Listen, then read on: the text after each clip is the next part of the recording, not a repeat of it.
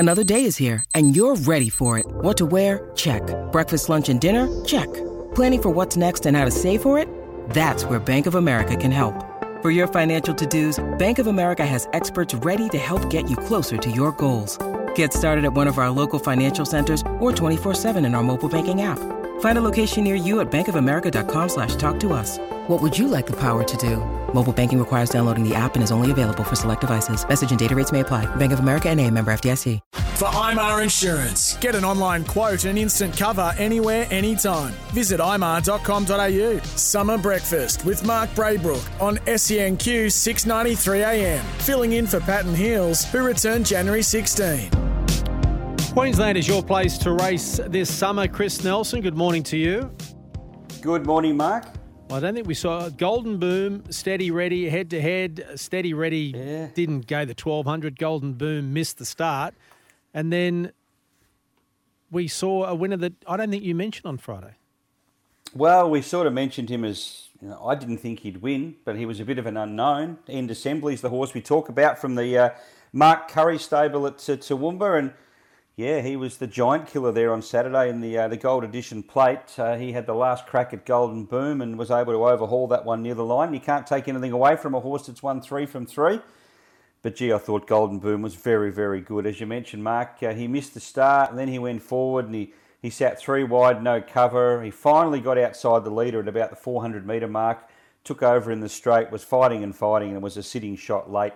And they did go pretty hard early on, so he did a ton of work. He'll go for a break now and return early next year, in the autumn, I would say, and we'll see an even better horse then. And that step up from 900 to 1200 did not help Steady Ready. I don't think you mentioned that on Friday. Yeah, that was just my concern with Steady Ready, and there's a few other people think the same. I'm not saying the horse won't run 1,200 metres. There's a long way to go in his career, you would think, but... Look, having said what I said earlier about them going hard in the race, well, he was the one up there doing the work in front. So I suppose it wasn't a bad effort under the circumstances. He was beaten just under 6 lengths. So I wouldn't sack him, but yeah, I think he's a better short course horse. Highlight of the day? Highlight of the day? Well, let me see. The highlight of the day for me was probably Kovalica winning the Grand Prix. He now, I'd say, heads towards the Queensland Derby in the winter, and he might come via the Australian Derby at Randwick because he looks a very promising type. That was 4 wins straight. Jimmy Orman was just swinging on him, coming about 6 wide around the home turn, and he was never, ever going to be beaten. He was going to be far too good for those a long way out, but he did go off at $1.45 favourite, Mark, so there was a lot of people that had the same opinion of Kovalica. Yeah, nothing wrong with $1.45, Chris. Is there a drama there with that? No. As long as they win. I keep telling you can't go broke backing winners, Chris. You should know that. No, but at $1.45, they need to keep on winning because 2 or 3 go under, you're in a bit of trouble.